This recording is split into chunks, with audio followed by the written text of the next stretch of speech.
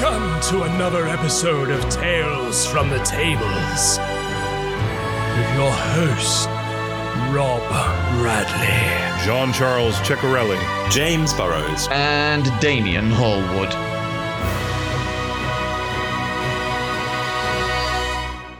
Yes, it is still January, and yes, I'm afraid so. And the ice is out. I hope you're all nice and safe out there on the way to work and not slipping all over the place like I did this morning and bashed my head against the pavement. Yeah, I forgot to tell you guys about that. Yeah, when I was literally... yeah. Went to get in the car, and as I got out of my house, I was like, dum-da-dum-da-dum, not really thinking about anything, and just sort of like, slipped over, bashed my head, and made a complete prat of myself in front of the local cat that was looking at me, that meowed and then ran off. It will have judged you. It would have. Yes. Oh, well, yeah. One way or another. Maybe I felt judged. Oh, how are you guys doing? All well? Good. Yeah. Good, Yeah, good, thank you. Nice. What's the weather like in New York, JC? Is it all... Pretty chilly. Probably not as bad as you guys at the moment. But we had a lot of black ice too. We had our first snowfall of the year a couple of days ago. Not too bad. I noticed that one of your snowshoes is off the wall behind you there. Is that because they've been used? I don't. These are far older and more decorative than they seem. So it's off the wall because my chair keeps colliding into it. So right. This is where I are they antiques? Yeah. These are older than I am for sure. Oh wow, cool. Antique snowshoes. They do look antique-y. Mm-hmm. Have they ever been traditionally made and everything else? So. Oh wow, okay. Have they ever been used? I have put them on. I have photos of when I was younger and trudging along in the snowshoes, but I don't think they're used very frequently. So no. So not part of a D&D costume where you're in a Icewind Dale, no kind of thing. Why do you say that now? I should have thought of that 42 weeks ago when I started. Damn it. Now is the perfect time, JC. The Frost Maiden is out. She's sprinkling rime and ice over all of our respective homes. It's time to get them out. Yep. Yeah. You're right. But then I'll have to switch the camera view to my feet for my players, and it'll just be my feet in the camera, but my voice coming through during a session. So that could be interesting, I guess. I hear you can make good money doing that. Listen, yeah. Why not? The internet is a wonderful place for many things. Yes. Mm-hmm. How's Scunthorpe, Damien? Frosty. Yeah. I think we hit -5 overnight. Nice. Celsius, so wow. pretty cold. Stay frosty. Yeah, it's pretty cold here. Nice sprinkle of frost. We did have some snow earlier today, actually, just a light dusting, but it didn't go anywhere. Yeah, hey ho. Anyway, No, and James, no snow Cambridgeshire, no, my car was iced over this morning for work. Yeah, but beyond what'd you do? What's your tactics? What's your tactic? How'd you get rid of the ice? What'd you do? This is embarrassing. Go on. Because I don't have a proper scraper. The only thing that I could pull out from the kitchen this morning was a wooden spoon.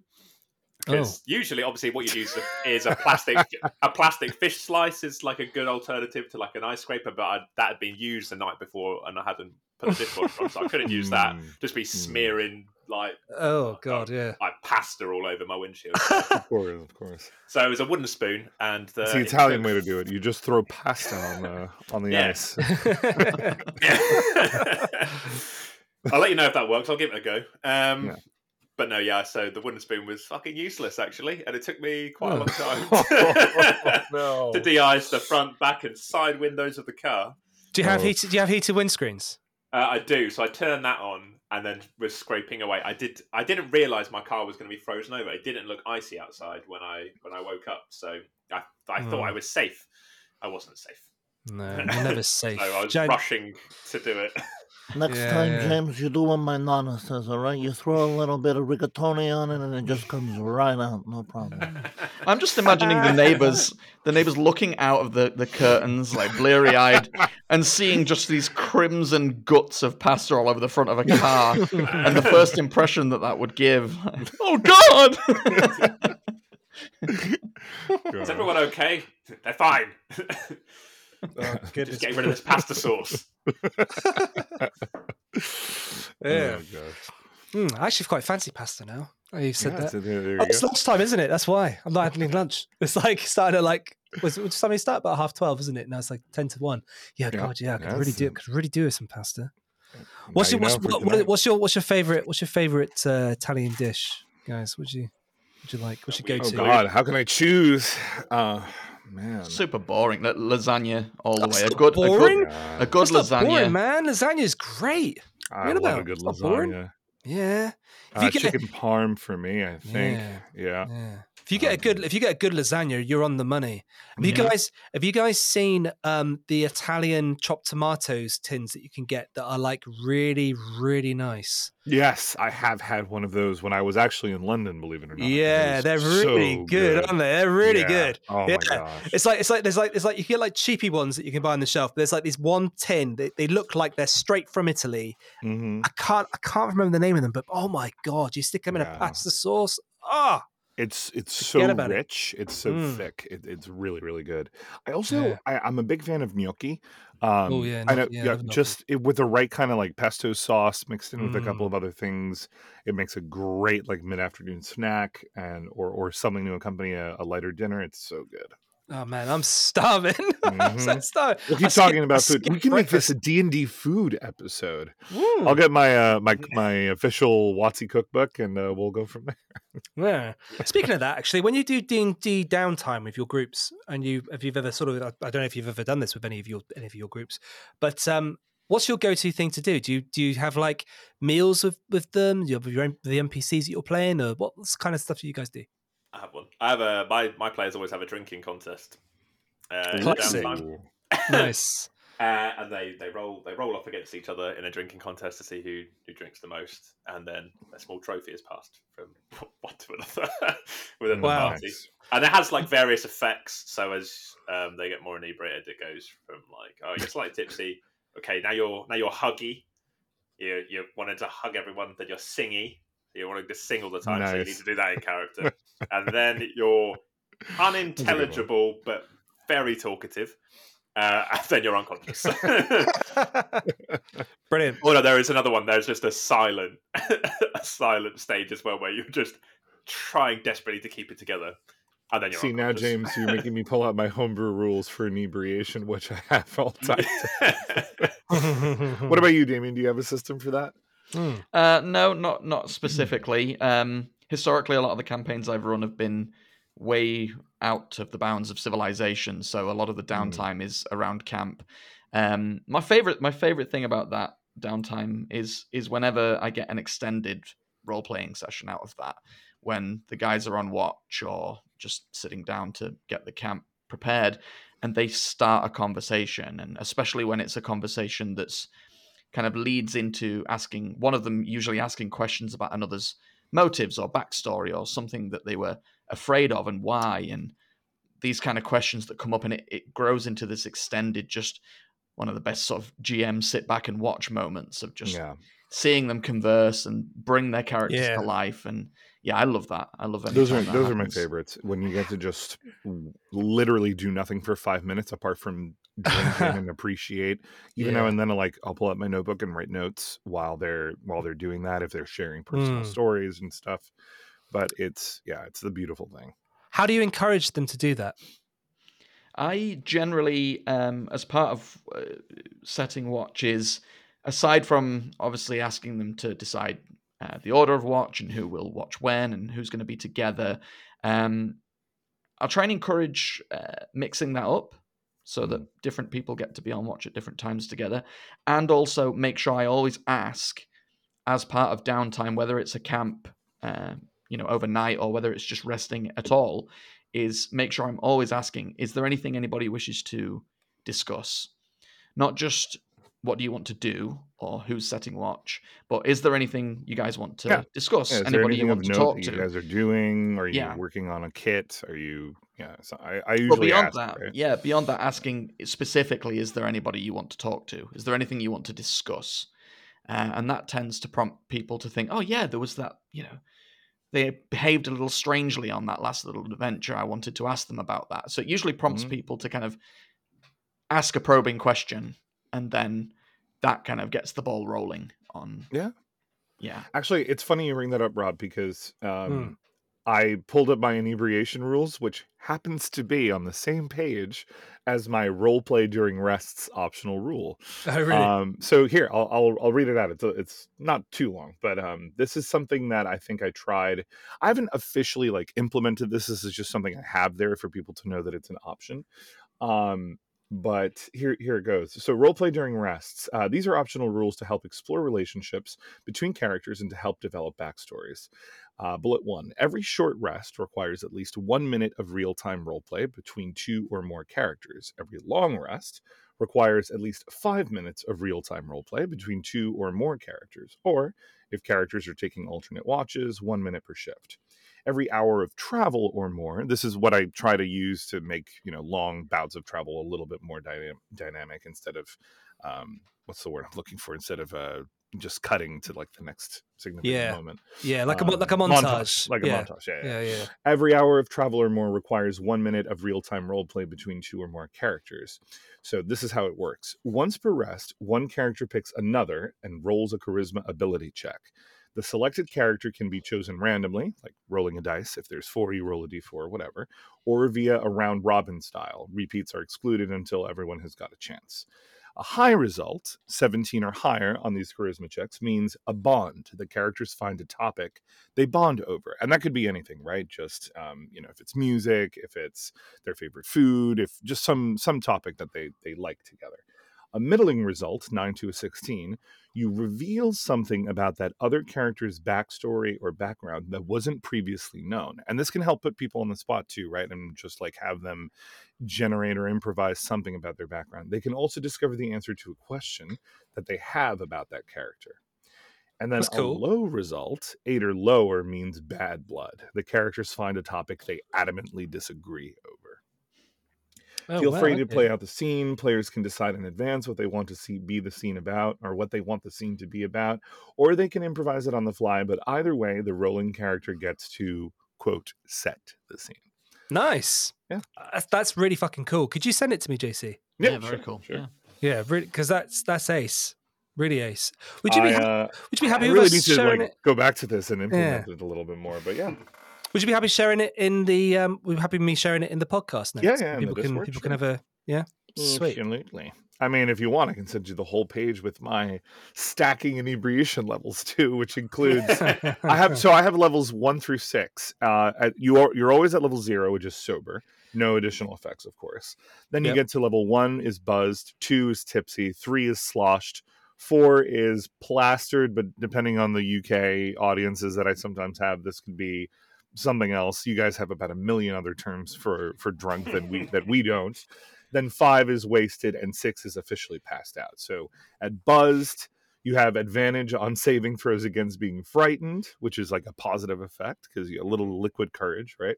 And then tipsy is unable to concentrate, take the dash action, or move more than 10 feet in the same direction each turn. Right. Sloshed in level 3 is gain temporary hit points equal to your con mod plus 1 hit die roll, because at this point the alcohol is kind of giving you that numbing feeling. 4 is slowed, meaning you're moving at half speed and you can speak only falteringly. 5 being wasted is speed reduced to 0, you just can't move anymore, and resistance to non-magical bludgeoning, piercing, and slashing damage. And then 6 is unconscious, and you have a -1 stacking penalty to all rolls until you get there. So alternating cool. good and bad benefits, basically. And Do then I have a they little thing for stack like hangovers. exhaustion, except for where, of course, they supersede each other, like speed half, speed 0. They stack, I assume, and they stack. And I have rules for it where it's like for every hour that passes, you can repeat a saving throw, reducing your inebriation by 1 on a success. Finishing a short rest officially reduces your level by 1, as does anything that cures poison. And then finishing a long rest removes all inebriation levels as long as you ingest some food and non-alcoholic drink. But then there's also hangovers. So if you have 3 or more and then you do a long rest, you have to roll a final con save or be hungover. And to remember anything from that night, you have to make an intelligence saving throw with 10 plus the highest level you attained during the last 24 hours and stuff. Yeah, it's a whole thing. That's fun. I'll send it. I'll send it so you guys can take a look and steal if you Yeah, want. definitely do, because I'm well interested in that, because I've got my group at the moment that I'm playing with. They're wonderful. They're like, they're great guys, great group of guys, really, really cool. The only element that they really struggle with is putting across their own individual characters' stories in some way. So in order to build their characters' individual arcs, it's been really difficult for me to do that, because they don't tend to, they just want to just like crack on with the story. They want to figure out what's going on here, figure out what's going on there, solve that puzzle, kill that monster. Okay, what's this happening here? Da-da-da-da. Ask this NPC these questions and then move on. There's like no like into like play between themselves. So that would So be they really don't really helpful. know too much about themselves. Yeah. Yeah, for sure. that'd be really, really helpful. Nice one. Cool. Thank you very much, JC. Yeah, cool. Yeah, that's pretty cool. Yeah, really, really cool. So, what news is there this week then, Damien? Yeah, there's a couple of things. We'll start with the sort of sad news first, because there was a passing in the industry. Janelle Jacquez. She's a designer and illustrator. She passed away at 67 from a disease called Guillain-Barré syndrome, which is apparently rare, not necessarily fatal, but in this case, sadly, has been. Sad. She was it sounds like she's been pretty instrumental in the early days of things like TSR. She's also gone on to work for Chaosium of Call of Cthulhu fame. She worked on video games, including at id Software on Quake. So she's kind of been throughout the gaming space. And she's also a campaigner for transgender rights as well, and has been instrumental in some laws being passed in the States for that too. So a pretty remarkable woman, it sounds like. Yeah, that's a shame. A lot of her artwork, unfortunately, is from before I was really into the hobby, but looking at some of it's beautiful. She did a cover for an adventure called Dragon Mountain from Advanced Dungeons and Dragons. Beautiful sort of icy blue background with a big red dragon on the front of it, spreading its wings and looking fierce. So yeah, that's. Oh, she did a lot of like the Forgotten Realms covers from AD&D. I see. Yeah, very like iconic, colorful second edition and third edition stuff. Yeah, very cool, very classic style of art. And it seems like a bunch of designers are planning to memorialize her with a basically like a mega dungeon game jam, where they're accepting submissions currently for rooms, tiles, ideas that can all be used in a big product that I assume is going to be published or at least released online. So that's pretty cool that they're all kind of rallying around to pay homage to someone who's clearly had a big impact on the industry. Right on. So nice. Sad news to begin with. The rest of it is really this continuing trend of more people getting into the RPG space. And certainly, if not the RPG space, then the fantasy RPG space. It looks like Son of Oak, who produced City of Mist, getting into the TTRPG space with Legend in the Mist, which will be on Kickstarter in February, and is described as being a kind of an old fireside tale is the term they used. It's really beautiful artwork. It's that kind of Western anime style that looks like the main image that they're showing for it. And it uses a system that sounds like it's less dice and more kind of RP heavy and using descriptors and things like that to achieve things rather than dice rolling. I've never played City of Mist, but I've heard of it. It's this sort of neo-noir modern role-playing game. Right. What's it called again? City of Mist is the game that is the game already exists. No, I mean this new system, Adventures in the Mist? Legend in the Mist. Oh, Legend in the Mist. Right. Yeah. Oh, cool. I was just checking it out. Yeah.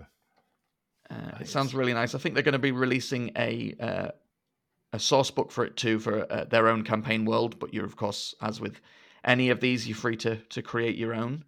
Right. Yeah, more and more people, it seems, are diving into the fantasy role-playing scene, Good. which can only be a good thing, right? I mean, competition fuels creativity, so Welcome to the dark side, normies. We have cookies. Yes. that's it. How's that MCDM RPG thing going? Because didn't they like Is it fundraise over 4 million now? Jeez, is it Four- really? 4.5 They're million, on, I think. Wow, holy that's shit. insane. That Yeah, is crazy. doing really, really well.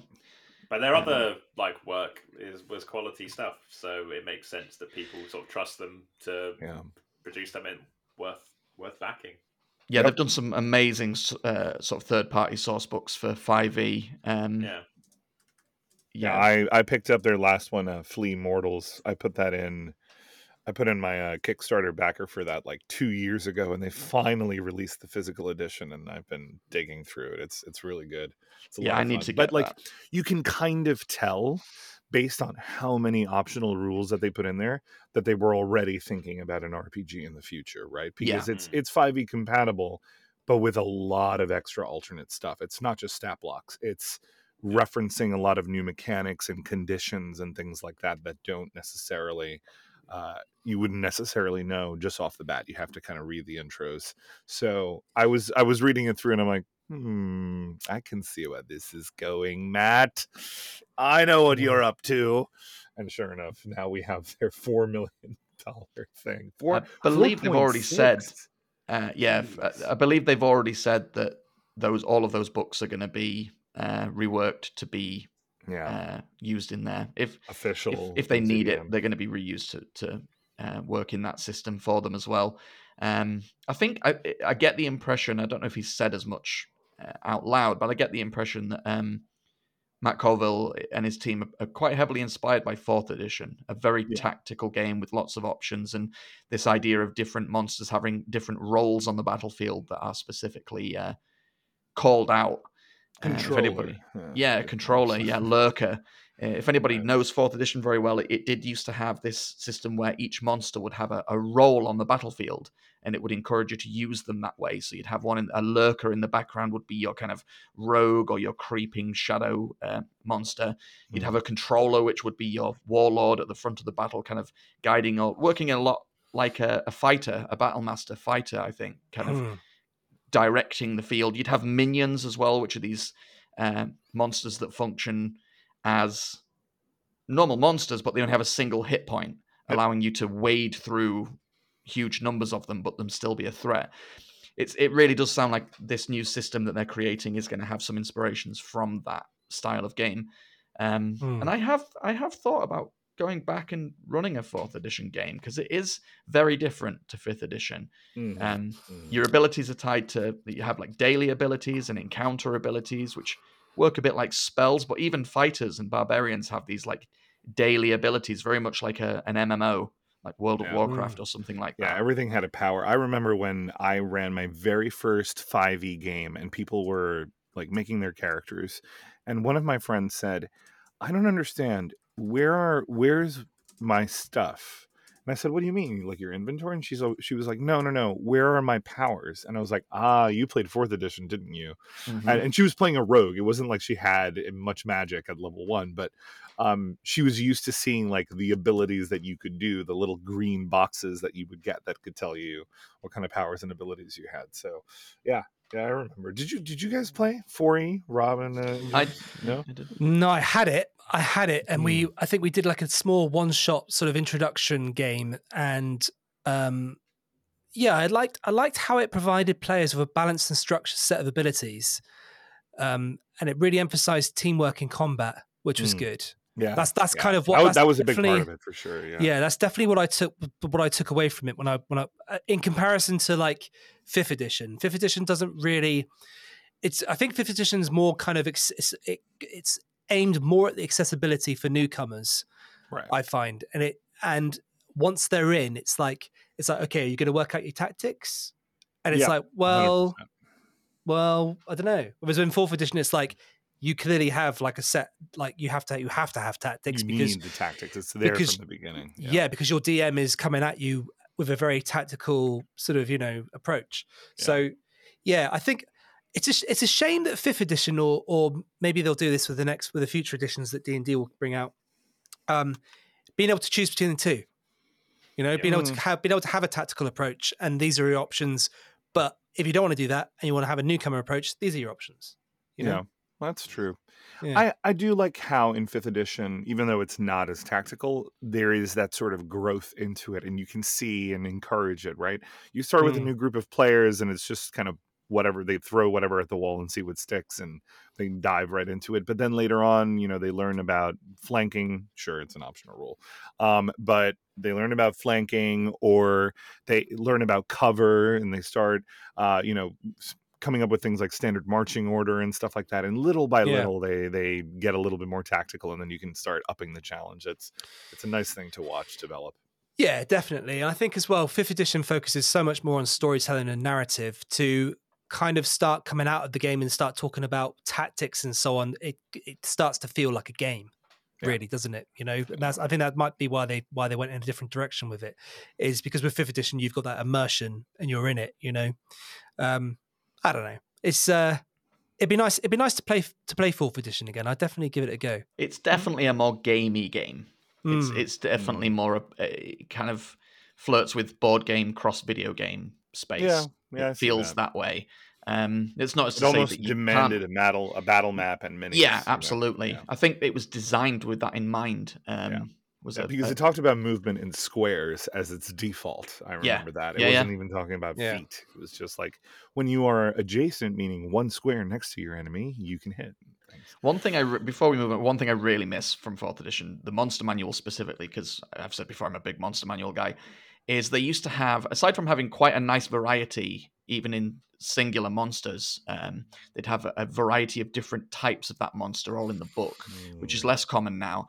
The one thing I really miss is they used to have a section for every monster. They would have a DC scale for lore checks or nature checks or arcana checks to tell you what you would be able to know about that monster, which was a really nice reference. Cool. Yeah, that's really cool. Because like if they meet a DC 10, they learn this, but if they get a 15, they get the next paragraph, and a 20 is the final paragraph. That's really helpful. That would be really helpful. It was, yes, and I still occasionally, if I'm running a monster that I know people might have questions about, or one that's quite obscure, I will often dig out my 4th edition monster manual, find the equivalent, and use an appropriate, because the DCs were a lot higher in 4th edition, but I'll use an appropriate scale of that information, because it can be tricky, I think, or at least I find it tricky. Maybe you guys don't, but I find it tricky sometimes when somebody says, how much do I know about this creature?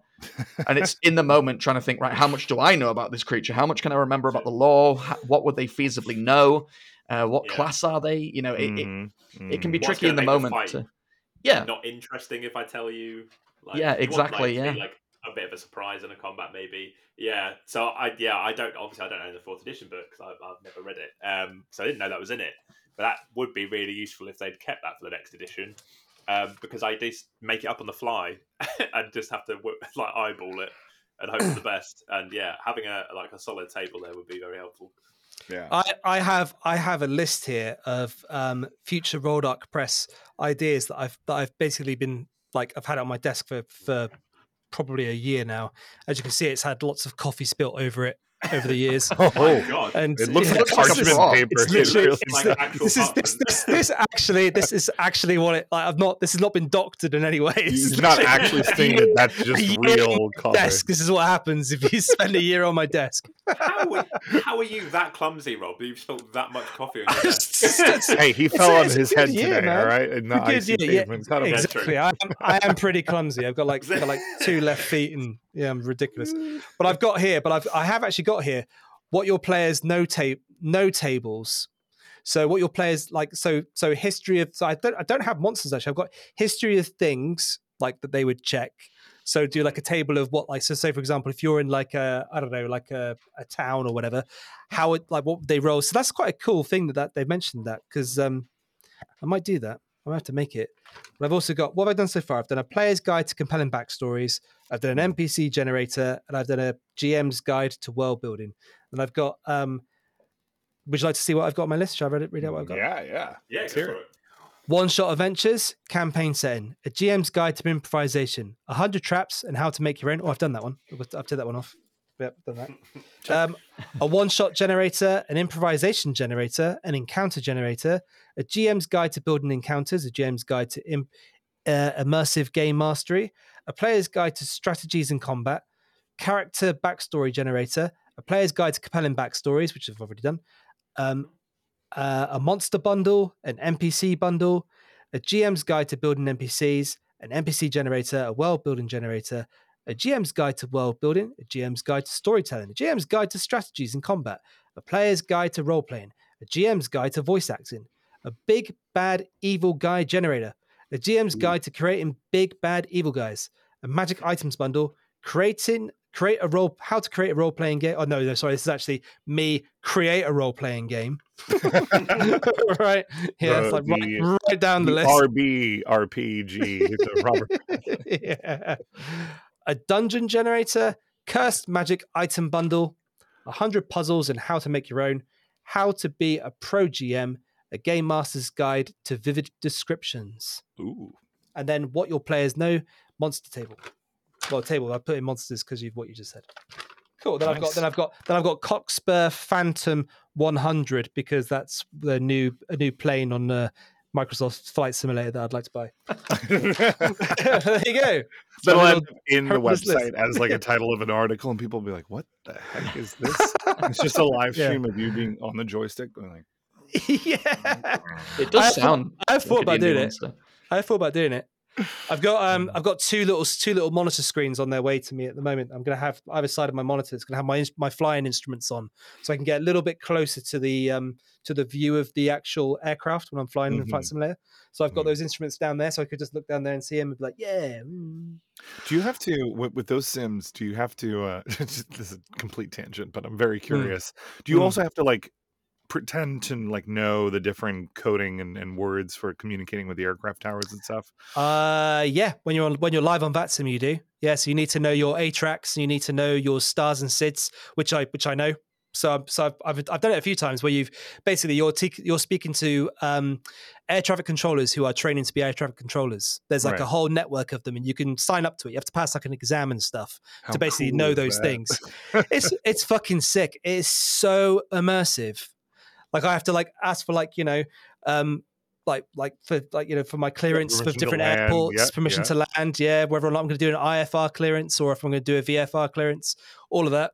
Sure, yeah, either of those. I love it. I fucking love it. And ITG, PFD and BBC and that's it. PNG and SHIT and JPEG. Yep. It's really geeky. I geek out on it so much. It's so nerdy, I know, but so I love it. I love it. I'm gonna get my private pilot's license at one stage in my life. I feel like it's something that I have to do. Yeah. Well, when you have the Royal Dark, airport, you're gonna need a private jet. Exactly. Yeah. Right. The Royal Dark private jet, jet black Honda jet. You see the Honda jet? Wait. D&D at 30,000 feet. Yeah. We could do this. We could get a jet. Yes, and then take it on a 4-hour trip from point A to point B, or just do a loop, whatever, it doesn't matter. And you're playing D&D at that height. It would be great at that elevation. While eating pasta. It's amazing. Yeah, getting served pasta while playing D&D, and I'm flying you. Rob's flying you. Yeah. I'll make the pasta. I'll be the cook in the back, being like, cool. All right, everybody, we got it. Get ready. You're gonna have. You want the meatballs? You don't want the meatballs? What's wrong with you? All right. Well, where could we go? We could just do like trips to New York and back, couldn't we? Just like ferry JC into the UK every now and again. Just This is great for me. Yeah, that'd be cool. Yeah. What would also be really fucking cool is if you could somehow get like an old school steamliner and do that Titanic trip while doing a live action LARP on the steamliner. Yeah. Murder mystery. Fucking ace. Yeah. That would be ace. And then you could even pretend it's been hit. Yep. Obviously you'd have to have a huge disclaimer saying it, like, don't use the life rafts. We haven't actually hit an iceberg. But let's pretend that we have. It's like that man, Rick and that'd be Morty episode where they go on so the Titanic awesome. recreation, and everyone's like looking forward to hitting the iceberg, but it misses Yeah. the iceberg, Yeah. and it has the same effect. Mass hysteria. Yeah, everyone's Yeah. like, "No, we missed." Oh god. Yeah, but Brilliant. D&D in every environment. That's the eventual goal. That would be world takeover. flipping brilliant. If we could do that, that'd be great. That'd be so good. I Oh, wonder. You could also. ages Oh, sorry. go on. No, go on. That's ages ago, I was applying for a job for the British Antarctic Survey, and I was like, as you do. as their one of their social media executives, I think, and I was like, imagine if I could use their social media to put out like a Call of Cthulhu game from the Antarctic, like at the Mountains of Madness. Man. It's like that would be so sick. Basically, the thing that'd be so awesome. I told you guys I watched that recently, didn't I? The Thing. Watched it at Halloween. Yeah. Oh god, what a film! Absolutely, what a film! That was the one that I had seen, and then about a week later, I ran into Keith David at a supermarket, and I was freaking out. I was like, "Ah, my god!" It's so bloody good. Yeah, so good. Is there a thing RPG? There's a board game. Yeah, it's called. There's a board game. Yeah. There's a board game. Call of Cthulhu, yeah, of course. Yeah. I think an RPG would be kind of hard to do. I've thought about this myself. I often spend a lot of my time thinking about my favorite things and how they would be an RPG. Intended. Great. Yeah, and I think it would be quite hard to do just because of the betrayal and the mechanic of having somebody change partway through the game and things like that. It would be the board game sounds like it does a pretty good job of it. For a one shot, yeah, perfect. But an actual full RPG, I think it would be quite hard to do, especially long running. Yeah, because in a way, it's basically a haunted house, right? The Thing is a haunted house. Yeah. I know you guys have played. Some of you have played Betrayal and House on the Hill, haven't you? Yeah. Yes. Yeah, oh my god, I love it. So that could basically be Thing. I imagine that's what Thing is. The board game. I imagine it's the same kind of rule sets because, like, you start off investigating. Yeah, it does, doesn't it? Like, and there's then some kind of halfway through. Right. Yeah. You could. One of you becomes the betrayer. Have a lot of fun with it. So on this vein, what did I watch recently? One of the Jordan Peele films, and it was about doppelgangers, and I thought I started having this idea. What was it? Yeah, us, right. I keep wanting to say This Is Us, and like, no, it's not that. That's a different show. But that's romantic comedy. I love the idea of, not knowing who your friends are or things that can replace you, things like in the Thing, like you have to sort of suss out and I wanted to ask you guys, what's your sort of ideal scenario for that? Like, give a good example of where you mess with your players as to who's who with them and that kind of trickery. Yeah, Damien. I've done it. Probably one of the most memorable sessions of our home campaign was they had been with a group of NPCs for quite a while. And NPCs they liked, they got on really well with. They were traveling across Chult with these NPCs. And at some point, while they were off on a separate adventure that they kept the NPCs out of, just to keep them safe, I had decided that at that point, the doppelgangers had replaced them, captured the NPCs and replaced them. The whole group of NPCs. Oh, God. Doppelgangers play a big role in my home game. There's a whole thing, which I won't go too much into if you guys are listening. But this is a while ago now.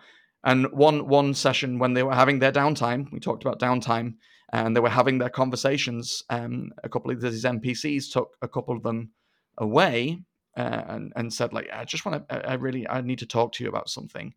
And it was two players specifically. One of them was my wife, so really sorry.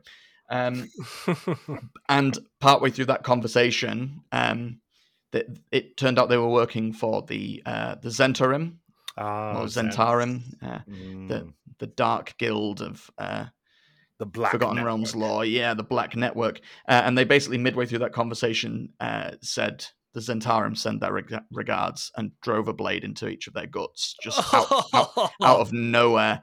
And that was the end of this. That was right at the end of the session. And man, they to this day they talk about being completely blindsided by it, but how it was so frightening and so, like made them tremble.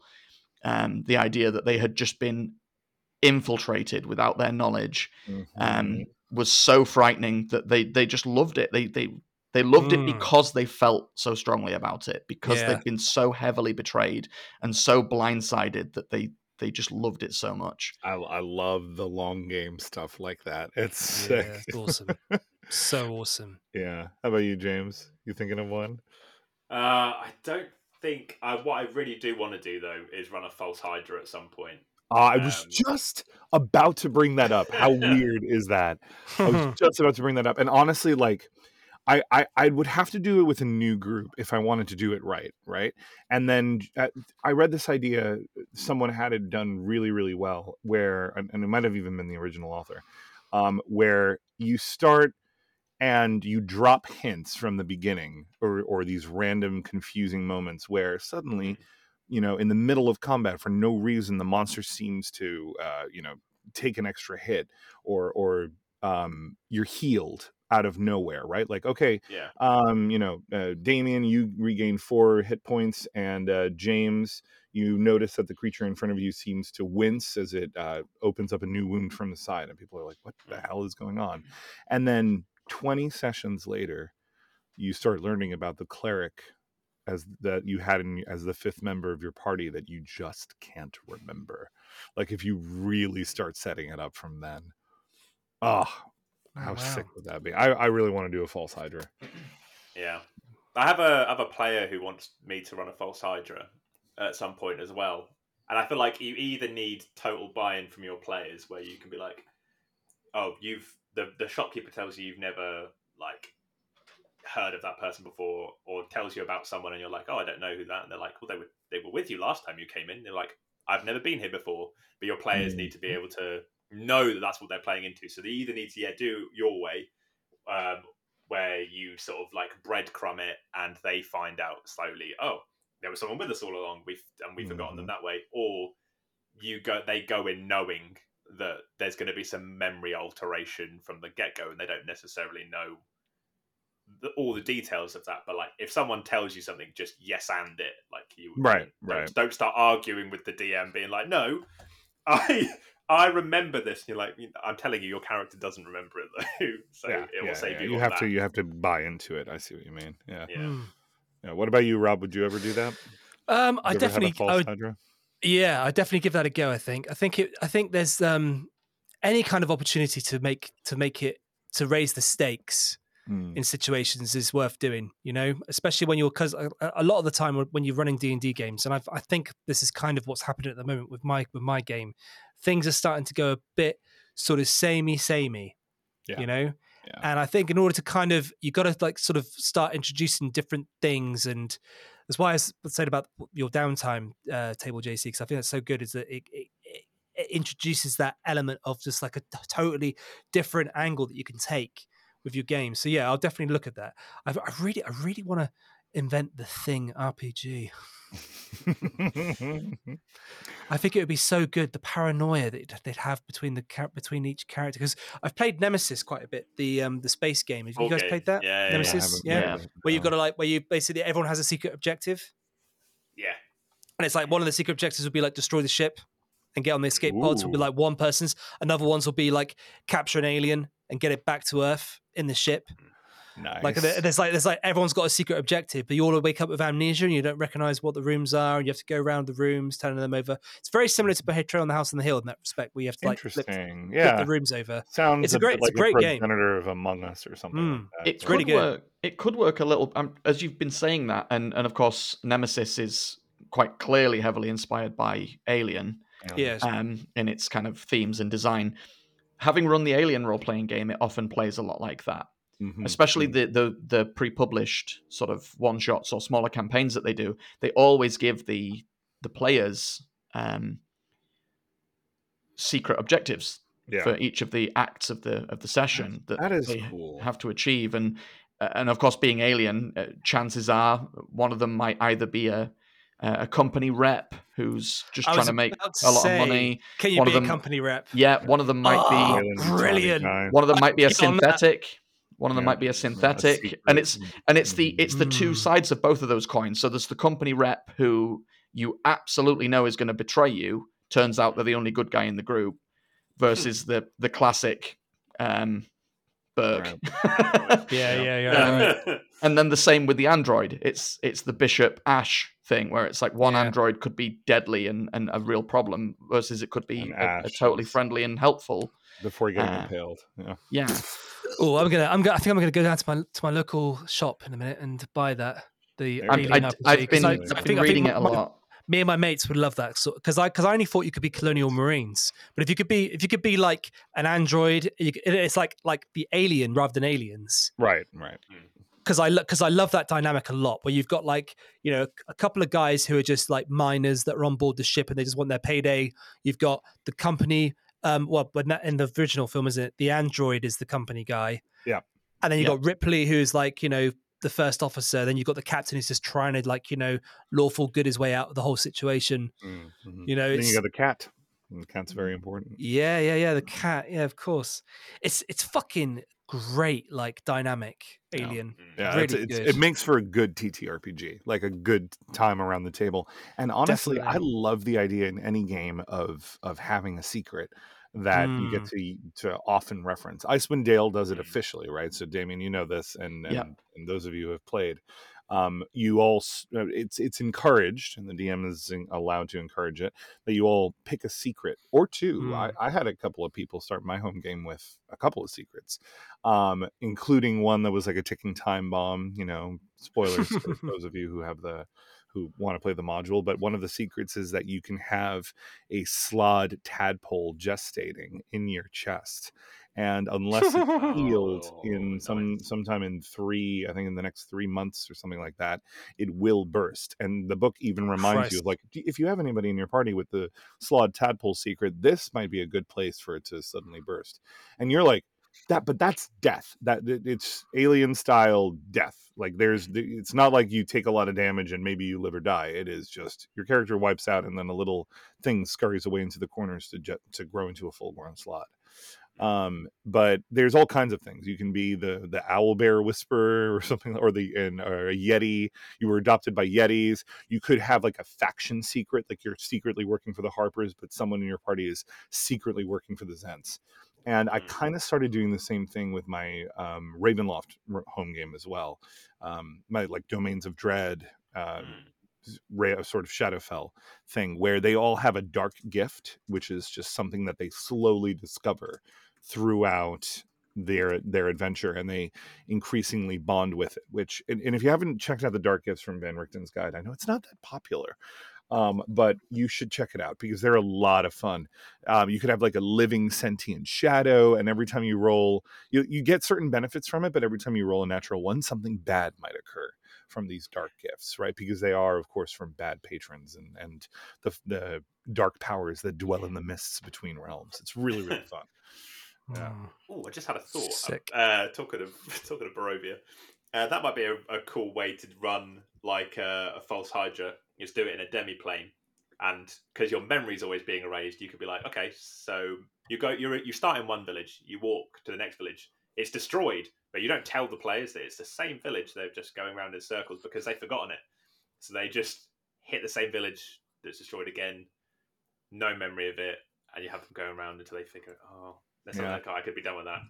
There's a lot of fun with that, man. Like, imagine just simple things. Like, you walk into a shop and the shopkeeper or the bartender or whatever it is behind the counter goes, welcome back. Long time no see. And then you're like, what? Or they go to pick up their order from something that they put in a couple of days ago, and the shopkeeper says, welcome, friends. Good to see new faces around here, or whatever. And they're like, we're here to pick up the order. We were here 2 days ago. And they're like, oh, I'm sorry, I don't have any order. I don't think we've ever met before. You must be confusing me with a different shopkeep. And then they're like, what is going on? Messing with players is the best. Yeah. Because it often draws the biggest reactions when there's something completely unexpected.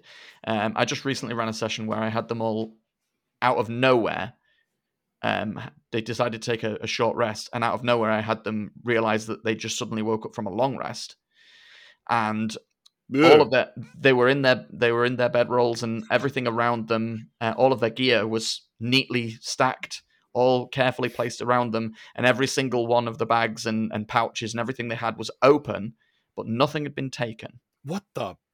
Whoa. Yeah, exactly. How frightening that's is that? creepy. You should have seen them. that's You should have seen them scramble. They were terrified.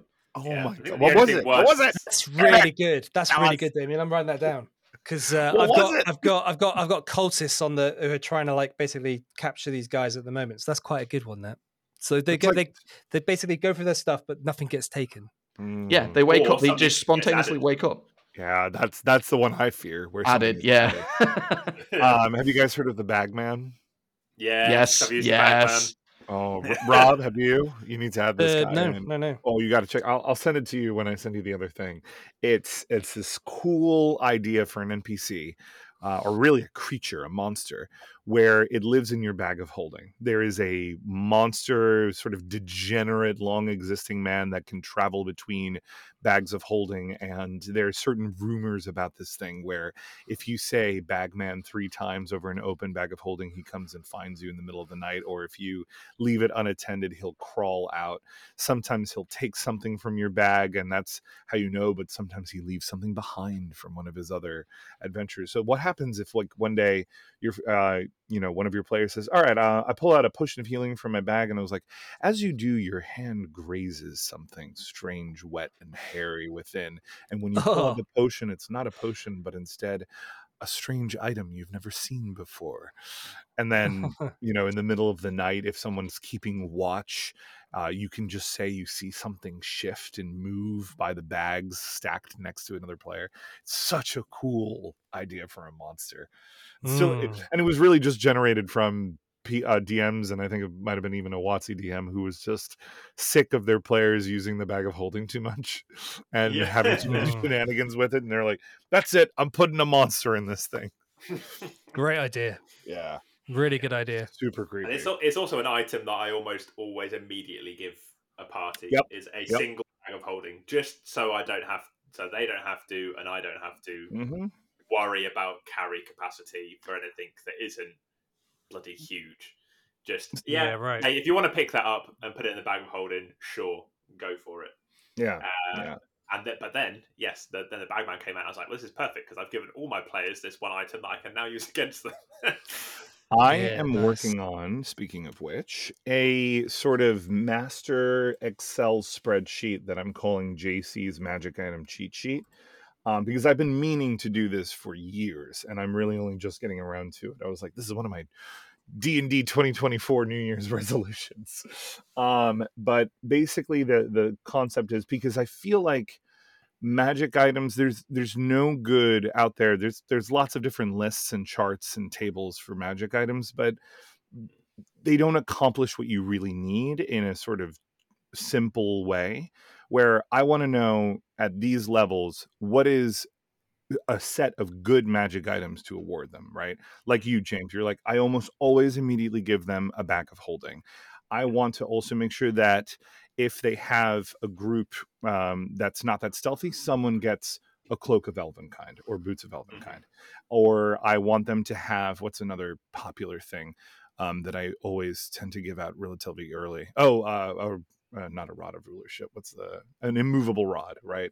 Not super early, but something like that. So I've actually started this. I've gotten as far as mundane to common, and I've started on uncommon. I have yet to finish out rare, very rare, and legendary items that I want to flesh out on this document. But once it's done, I'm happy to share it with you guys if you think that'll be something useful for you. Yeah. Actually, Definitely. And I have it like properly sorted with all the stuff there, so you can easily filter. Like, okay, I'm looking for a consumable, like a one-time use thing, a potion. Okay, I can sort by that. Or I'm looking for something that's cursed. Okay, I can sort by that. Or I'm looking for something that's something else, right? So there's a website that I think a few of us know about that sort of already does this and has great filters, which I'm using as inspiration. But this has it where you can also label it as things that you would get. and Nice. and can distribute pretty relatively easily. Let me see. Yeah. I also have this is one I wanted to share with you guys. So for instance, cantrip scrolls, right? I always forget to award scrolls as magic items that they can find in the world. So I wrote down a handful of cantrips and first level scrolls that are good that they might find early on if I want them especially to accomplish certain things, like talk to this corpse. You find a speak with dead scroll. Or you have to communicate, you're in the forest and you want to send a message back to the town. You find a speak with animal scroll at some point right before that happens. Or little things like that, a vicious mockery scrolls, a couple of tattoos, the useful potions of early on. A clockwork amulet is another great little common magic item I like to award at times, or a moon touch sword if they meet something that has a physical resistance that they have to really really get to a magic item to hurt, like a werewolf or something like that. I have Anyway, one magic sorry item. for the rant, but I have I'm one really magic excited item about this. should be avoided at all costs. Something that I gave to my players and Mhm. then lived to regret it for the rest of the campaign. Was a Anything? adamantine plate, but +3 adamantine plate. I Oh. did not hit them For the rest of the campaign. For the rest of the campaign.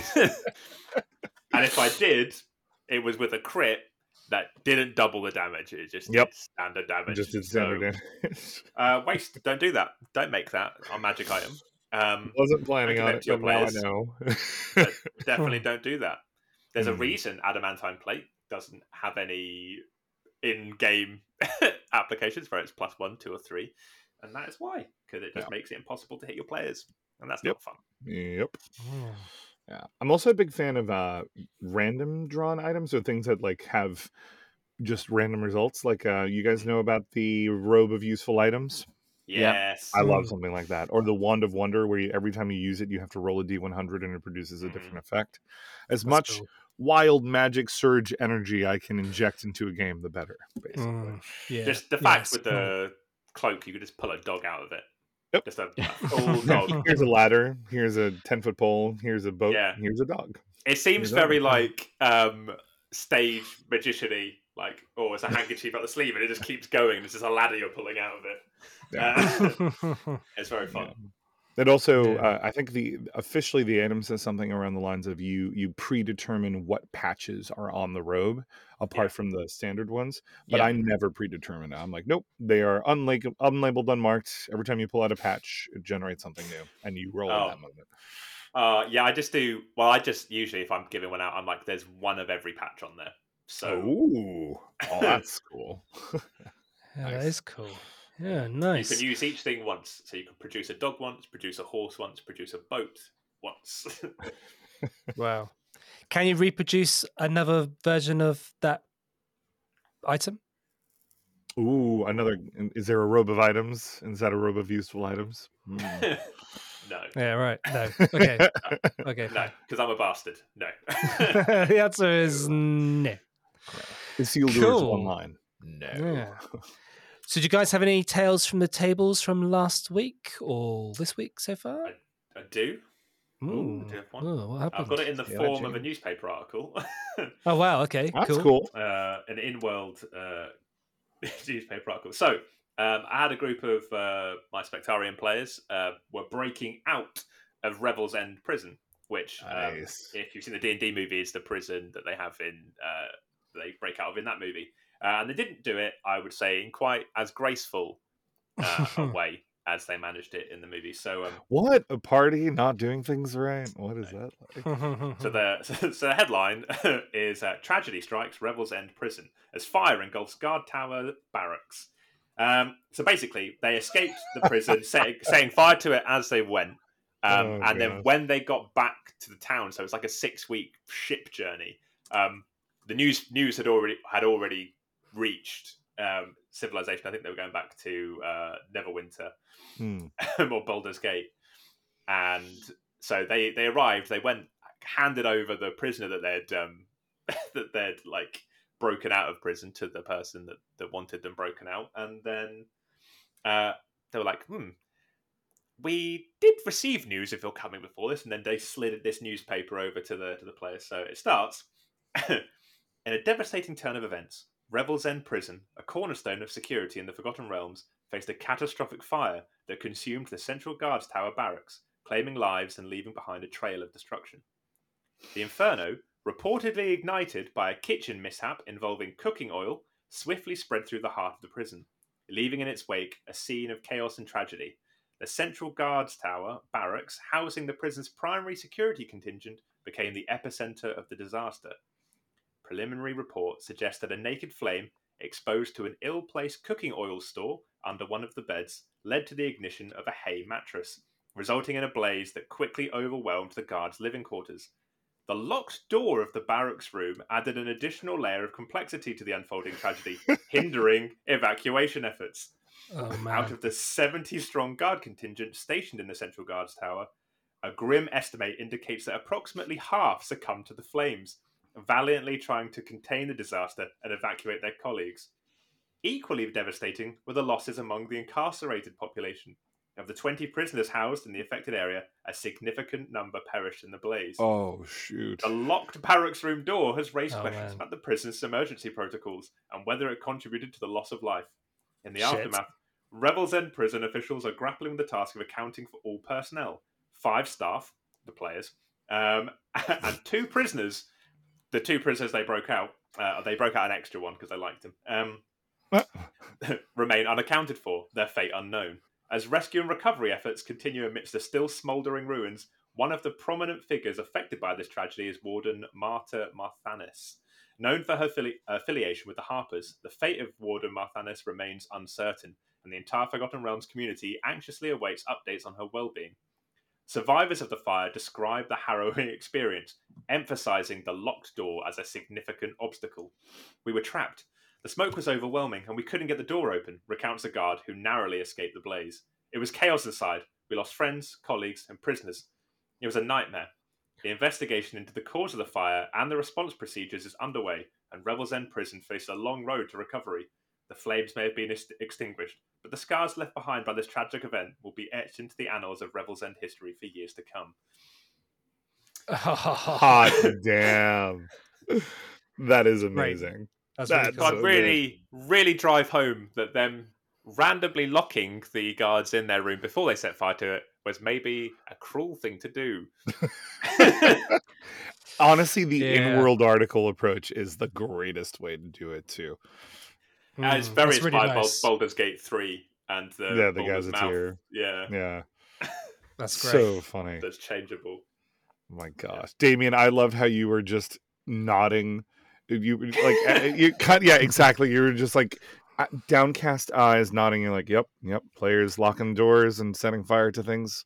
Common. Seen it before. So a Pure couple of them evil. were Yeah. a couple of them were disguised as chefs, and a couple of them were guards. So the chefs obtained all this cooking oil from the kitchens, Oh my god. stashed it under a bed, and then the guards set fire to it, and then Oh, with their Christ. keys just locked the door, snapped the key off in the lock, and then Did they ran away. intend to kill people, or was it just sort of to be a distraction? It was an afterthought, which means that their reactions when I read that to them were devastating. Man. Gosh, I know so many of my alive. groups that would be like, "Yeah, okay, cool, okay, we did it." Yeah,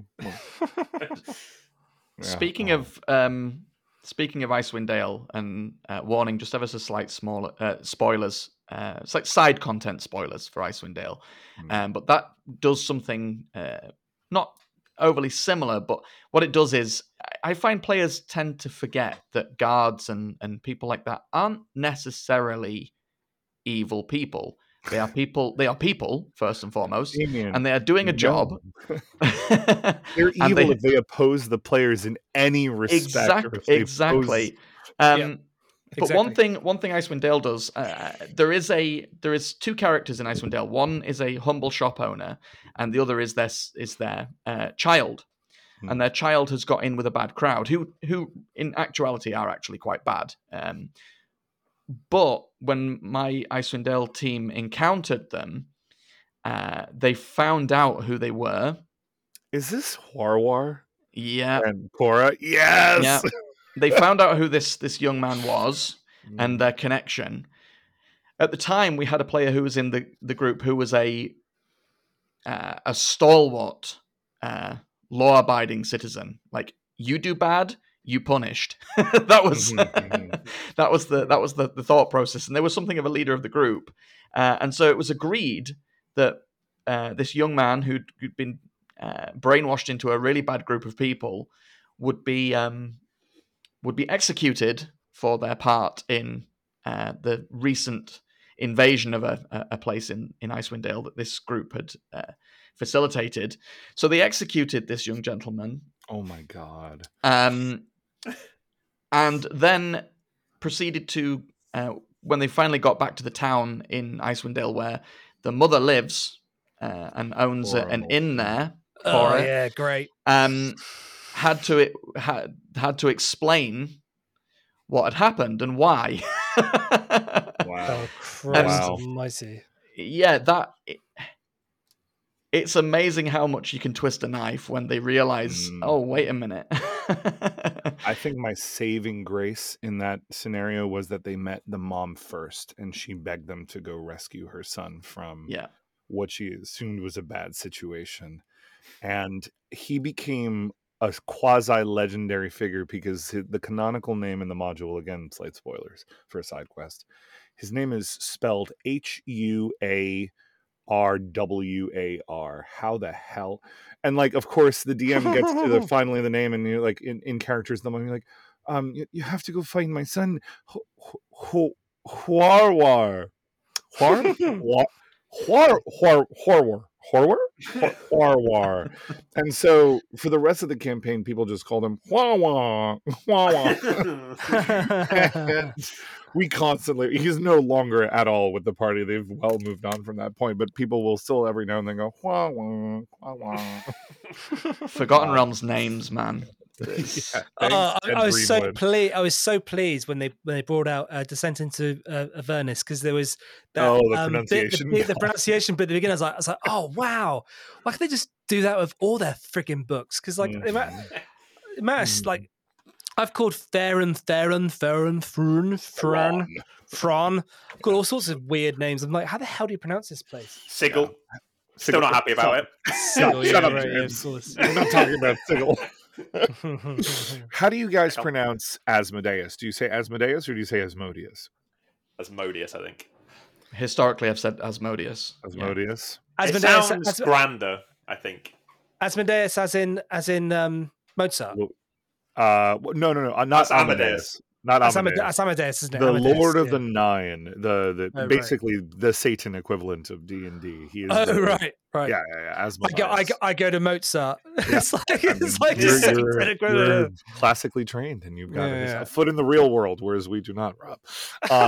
Yeah, right. But I think I love both, and I hate not using both sometimes, because Asmodeus sounds very fantasy scary. It sounds like Sauron to me, right? Asmodeus. It sounds like something from World of Warcraft, like a big BBG from that.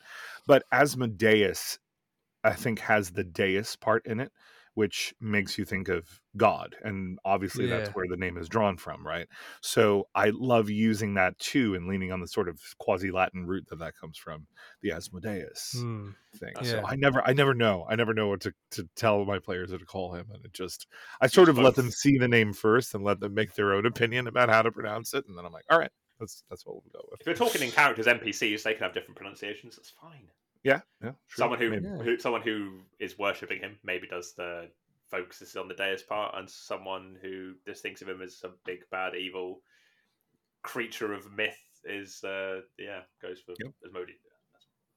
Well, I also had a player who saw Strahd's name on a letter before they had heard the name, and I kid you not, they looked at it and they were reading out loud and called it Strayed. And I just looked at them, and it was just like a skin crawling moment. I'm like, ew. How do you pronounce it that way? Strayed. It's Strad. And I'm like, yeah, that's clearly Strahd. There's no E at the end of this. Brilliant. I do actually have a quick tale from the table. And I wanted to get your opinion on this, because here's the deal. This is with the private group that I run on Thursdays. So I'm about to meet with them right after this podcast. I know, Rob, don't rush in editing this too quickly because then it'll be spoilers for them. Okay, cool. No worries. They'll listen to it Which right which before which group? Which group is this? Danny East. Oh yeah. So this is a campaign. It's called Mistbound. It basically is like the grand tour of the different domains of dread from Ravenloft setting. And right now they're in Harakir, which is an Egyptian setting. So Nice. last session, and they've been here a while, right? I intended for them to sort of like spend about 6 to 8 weeks in each place and then move on. They've been here for like a year. It's been a while. Oh wow! It's been a while. They TPK'd last session. Oh shit! It's a small party. I don't do this often, but it was a small party. They went into they're trying to gather basically a few MacGuffins, right? Long story short. And one of the MacGuffins lives in the lair of a lamia, which if you guys remember the MM, it's basically a conniving sphinx-esque sort of creature. She's a half lioness, half woman who has a servant army of jackal wares, which are basically were jackals, just the opposite, right? They're naturally jackals instead of humans. And she lives in a crumbling ruin, which her magic disguises as a beautiful, almost oasis-like underground palace, right? Like a harem almost. Lots of pillows everywhere, burbling fountains, lots of pools, greenery and growth everywhere. And the MacGuffin that they're looking for is there. They knew what they were kind of going into, and they saw the MacGuffin. They confirmed its location, and we had spent the whole session sort of negotiating, and then they all sprung an attack, thinking to just take her by surprise, grab the MacGuffin, and run. And instead, they realized that she had cast Mislead, which is one of my favorite spells in 5e for a DM, because you can turn invisible and send an illusory copy of yourself that lasts for an hour that you can control and can speak and act like you. So all of their attacks were wasted. They didn't see her actual form. She was, just a few meters away, hiding behind a pillar, watching. And they were quickly overwhelmed because they were in the lair of this lamia. Now, she's not interested in killing them. So when I say TPK, actually what I mean is TPU, total party unconscious. What she is interested in is servants. And I have this idea I want to run by with you guys to see if you think it's a cool idea. I want to sort of pick it up with them completely brainwashed as servants, right? And give them maybe 20 minutes of like a skill challenge where they have to serve well, don't spill the platter, give her a good massage, make sure the baths are hot, that sort of thing. And then slowly but surely the illusion breaks over them and they realize they've been there for weeks and time has ticked away. And some external catalyst, one of their NPC allies or something, will show up or something. I mean, I say that, but I'm running the session in like 2 hours. I have to figure this out.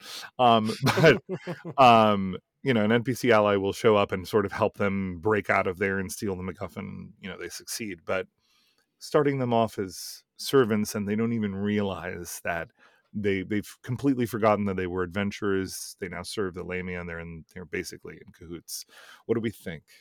Is this good? Yeah. Is this bad? Will they hate it? I love that. I think it should be longer than weeks, though. Yeah. Ooh, how long, James? I would say maybe 3 months, 3 to 6 months. I thought you were going to say years. And I was like, I don't know. See, I don't know your plot. A year would be cool. Yeah. If it works with the plot that you're trying to work, I would say, definitely. If you can go to a year, do a year. I could do a year. If they are a year, if they're all human or races. Two of them are human. One of them is tiefling. One of them is half elf. Okay, so and Danny, Danny and Co, if you ever listen to this podcast, I'm so sorry. Well, I suppose, yeah. I don't know what age they are either, but if you could make something visible, right, where they visibly age somehow.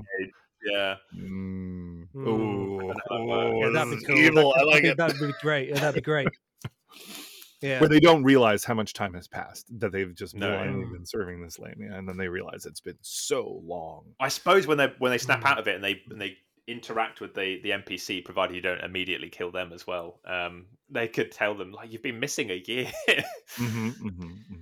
Oh, Like, we had to so come good. find you. We had no idea where you were. Yeah. Yeah. I like it. Actually, you know what I think? The way I can make the time pass, one of the NPCs that's with them is an elder of a tribe, and he'll have just died in that time. There we go. Because they were trying to rescue him. He was like the one prisoner that they managed to grab from these jackal wares and try and save him. But now, nope, he's just dead. He's dead. Yep. Cool. Yeah. I also had this will be a double whammy, because this is also the group that I had set up where it was so good. This last tale from the table. I swear I'm taking up too much time, but they walked into these jackalware caverns, right? These sort of caves in a cliffside in the middle of the desert, and these jackalwares had been replacing members of a village nearby, and I set it up so juicily, kind of on the fly. I didn't really have this intention, but they began to massively suspect that the son of the elder was a jackalware in disguise, right? Just sort of assuming that position. And as soon as I realized that they had this sort of mysterious thought, because the elder was sick in the tent, and the son was being very against the party, he was very suspicious of the party, and they in turn became suspicious of him. And the moment that happened, I was like, here we go, I'm gonna fuck with them so hard. So I started really laying it on thick. I had out of the goodness of their hearts, one of them offered a potion of cure disease to the village elder, right, because he was sick. And then I said, as you guys walk away, you hear a crash and then the sound of glass shattering, and you turn around and you realize that the son has knocked the bottle of potion of cure disease over at the bedstand. And immediately, all their suspicions flare up. They're like, oh, this is him. We're going to follow him. We're going to figure this out. Can I cast detect magic? And I was like, oh, not subtly. And they're like, okay, I'll save it for later. And so I planted all these little seeds. And then finally, when they decided to go hunt the jackalwares, I had the son follow them because he was suspicious of them, thinking the same thing. They might be jackalwares. And they got to the caves, and they kept running into some traps. They knew that there was a jackal around there somewhere. And then the son shows up behind them and grabs one of them and covers their mouth, because he has heard other stuff further on in the caves. But at the second that he grappled them, they were like, that's him, get him. They murdered him. They threw him down a spike pit. They round the corner, and guess who's in a cage? The village elder. And they go, what? And they immediately realize they killed the wrong guy, and the village elder is the one being replaced by the jackal.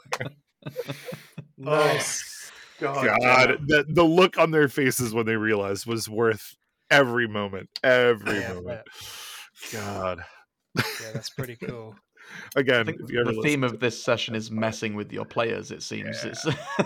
Yeah, right. Yeah, absolutely. The things you can do, right? This is why, Rob, you got to write your thing RPG. You can just mess with them all day long. I'm totally gonna do it. I think it'd be brilliant. I think it'd be so much fun. Do you have any tales from tables, Damien? I have sort of not necessarily a tale from the table, but a sort of a real quick shout out, if I can.